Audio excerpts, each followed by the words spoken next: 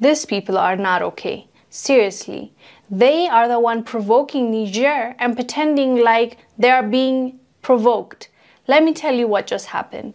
The European Union is protesting strongly after its ambassador to Niger was prevented from accessing the French embassy in the capital. The EU spokesperson said, quote, "The European Union denounces and regrets the obstacles to freedom of movement of which the European ambassador stationed in Niamey was the victim while he was going to the French embassy." And they called this a provocation by the Niger junta. But in the first place, who started provoking the Nigerians? Let's start from the beginning. There was a coup in Niger.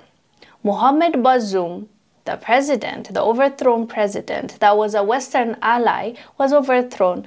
The coup leaders took power, and almost everyone in Niger supported them, because we have talked about the protests and the support the Nigerians gave this new coup leaders.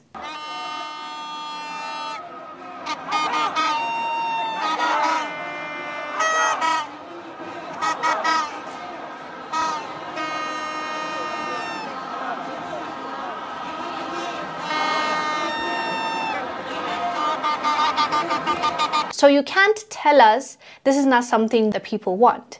Secondly, after that happened, the EU, French President Macron, they said that they're not going to accept these coup leaders and they're going to stick by Mohamed Bazoum. And they even said, that's our president as far as we're concerned.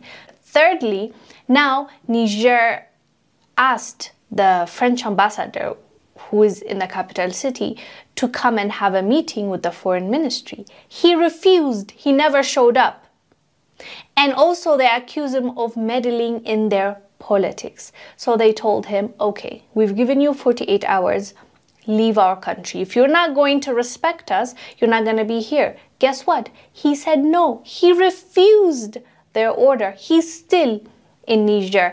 And Macron backed his move to stay there, as if Niger is part of France and Macron has authority over another country, an African country. So that's what they did. So all this provocation for them is not something worth talking about. When the EU envoy comes to Niger and tries to visit the French ambassador, when Nigerians say no, you're not going to do that because he is here unlawfully because we told him to leave. Now the Niger junta or Nigerians are provoking EU and the Western countries involved like France. Make it make sense. You get the respect that you are giving. You showed no respect for these people, and now they're saying you're gonna play by our rules because you are in our land. If we don't want your ambassador to be in our country and we tell you to leave, you don't leave? What are you trying to say? Like, definitely, I believe the provocation is coming from these European nations and specifically, especially France, because Macron refuses to listen to their request and still insists that President Bazoum is the one that is the leader of Niger, which is not true. Anyways, fam, let us know down below what your thoughts are about this situation. I am Wangil Zalalam. I'll see you on the next one. Bye.